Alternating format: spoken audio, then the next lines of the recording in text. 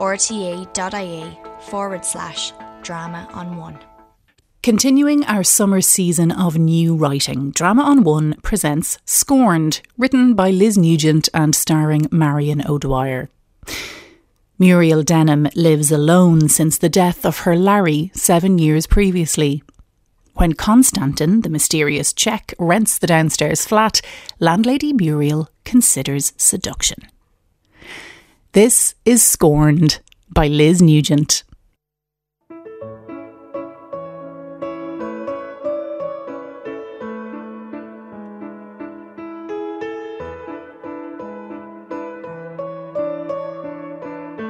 They were nurses in the local hospice, the previous tenants, left the flat in a terrible state. I assumed that girls who worked in the caring profession would take care of my property. Oh, but no. Oh, there were wild parties every weekend.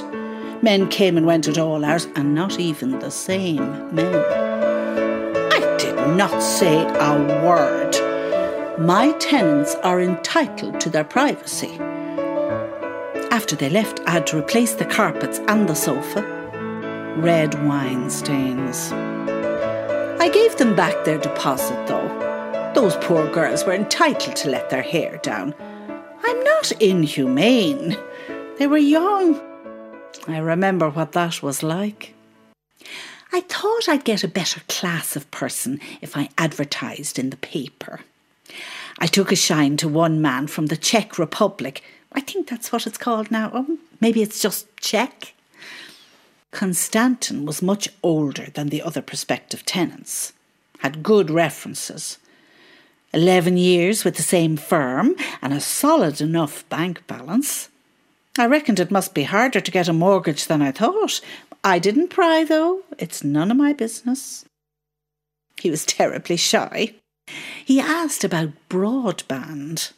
Oh, I don't know anything about that, but the tenants before the last ones had it installed, and he said he'd have to check the broadband speed on his phone. Apparently it passed the test. And I felt proud that my broadband speed, whatever that was up to scratch. Most fellas are put off by the landlady living upstairs. But he was keen on the place, and he seemed normal. So he signed the lease and paid the deposit, and we were both happy. He wasn't a great cook. Now, that much I could tell by the number of pizza boxes delivered. He didn't appear to have a girlfriend or even a boyfriend. Not that I would have minded about that. I'm very modern. Out he went every morning, 8:30 a.m. on the dot to the bus stop across the road, and home in time for the 6 o'clock news. I'd hear the washing machine going into its spin cycle every Saturday morning, 11 a.m. Sunday afternoons at 3 p.m, he went to the supermarket and returned with a small bag of groceries. I don't think he went to Mass, but as I say, I'm broad-minded and tolerant of other people's atheism. Thursday nights at 9 p.m, he'd put the bin out. It got to the stage where I didn't have to look at my watch anymore. He was punctual with the rent, too. On the 1st of the month, the envelope would plop onto my doormat containing a cheque for the correct amount and nothing else.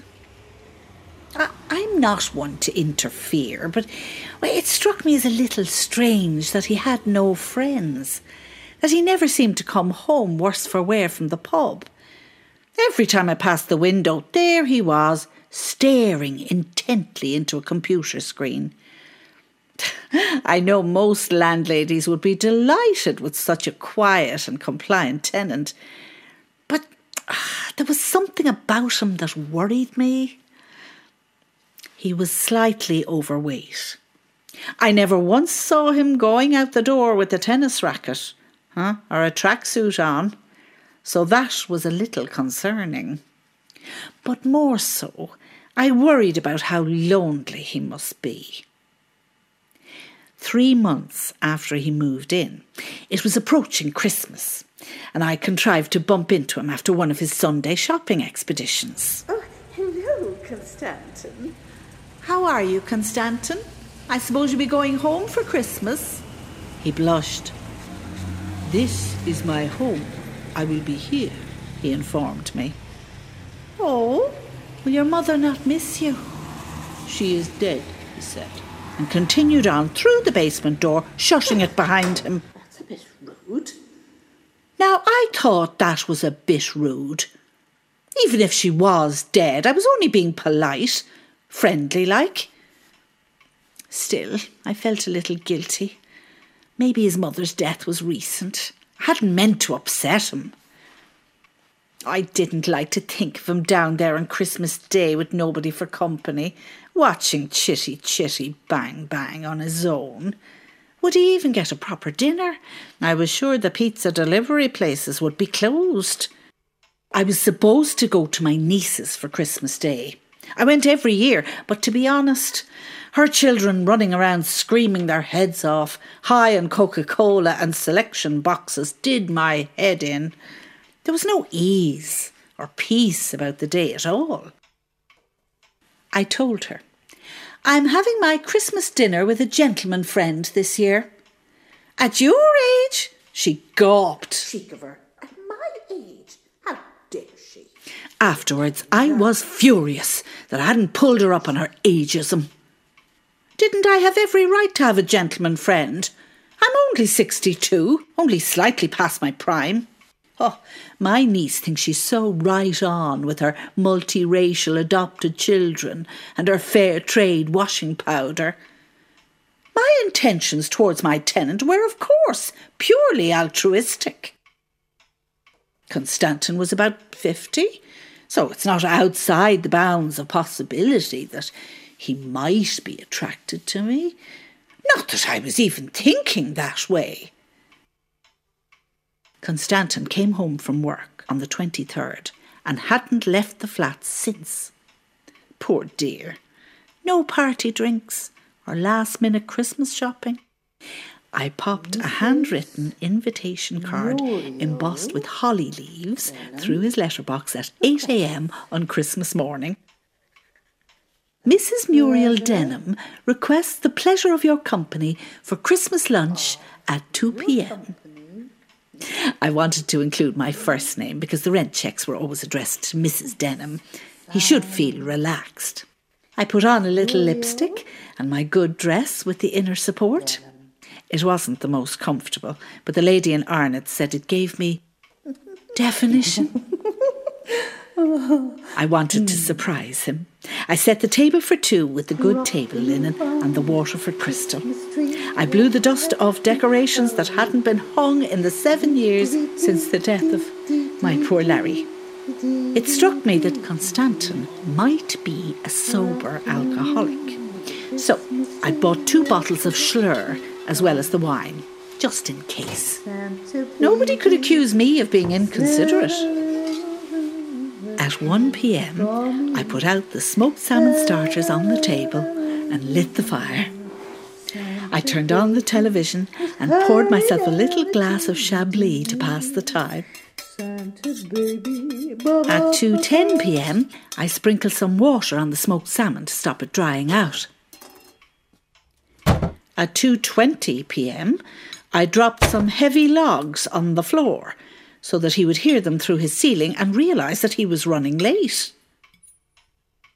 I tried not to be annoyed. After all, most Irish people are half an hour late for everything and never even apologise. But how come he never missed his bus? He could be punctual for work, but not for me. Was this just rudeness, like when I asked him about his mother? At 2:35, I went down the outside steps to the basement door and knocked sharply. Hello? Hello? Hello? I waited a few moments, Hello? but there was no answer. Hello? I knew he was still You hear in there me? because I would have heard the door bang if he'd left. I you shouted there? through the letterbox. Hello? I heard a shuffling as he came to the door. It swung open just in time for me to plaster a smile on my face. Didn't you get my invitation? Yes, he says, but I'd prefer to stay here. I'm fine. He was blushing a deep red. You aren't coming upstairs then? No, thank you, he replied. I hope you enjoy your party. He went to close the door. "Happy Christmas," I said, a little desperately. "Yes," he said, as if it had been a question, and pushed the door shut. I went back upstairs and ate Christmas lunch on my own. It all tasted of betrayal. I finished the Chablis. Party? What a sarcastic little shit. Porn. That's what he was up to. I'd read an article about men and their computers. Oh, no wonder he was blushing. He was obviously some kind of sex pervert. That's probably why he was on his own. God only knows what kind of filth he was looking at. On January 1st, I gave him his eviction notice in writing.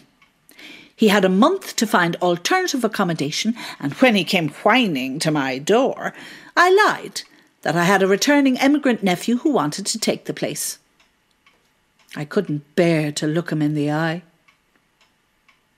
I got all of the bills reassigned into my name and made sure that I cancelled the broadband and the internet. I didn't want to run the risk of getting another pervert. I tried to let the flat out again, but all of the prospective tenants wanted the internet. So I settled on a lady my own age who said she didn't understand the internet. She moved in with her collection of Encyclopaedia Britannica. She's been here a month now, and she's a pain in the arse. Asking questions constantly, asking where I'm going and where I've been, commenting on my clothes, etc.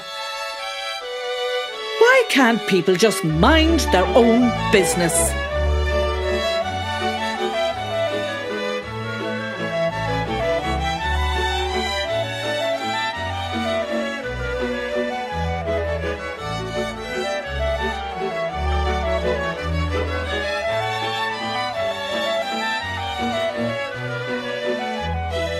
That was Scorned, written by Liz Nugent and starring Marion O'Dwyer as Muriel.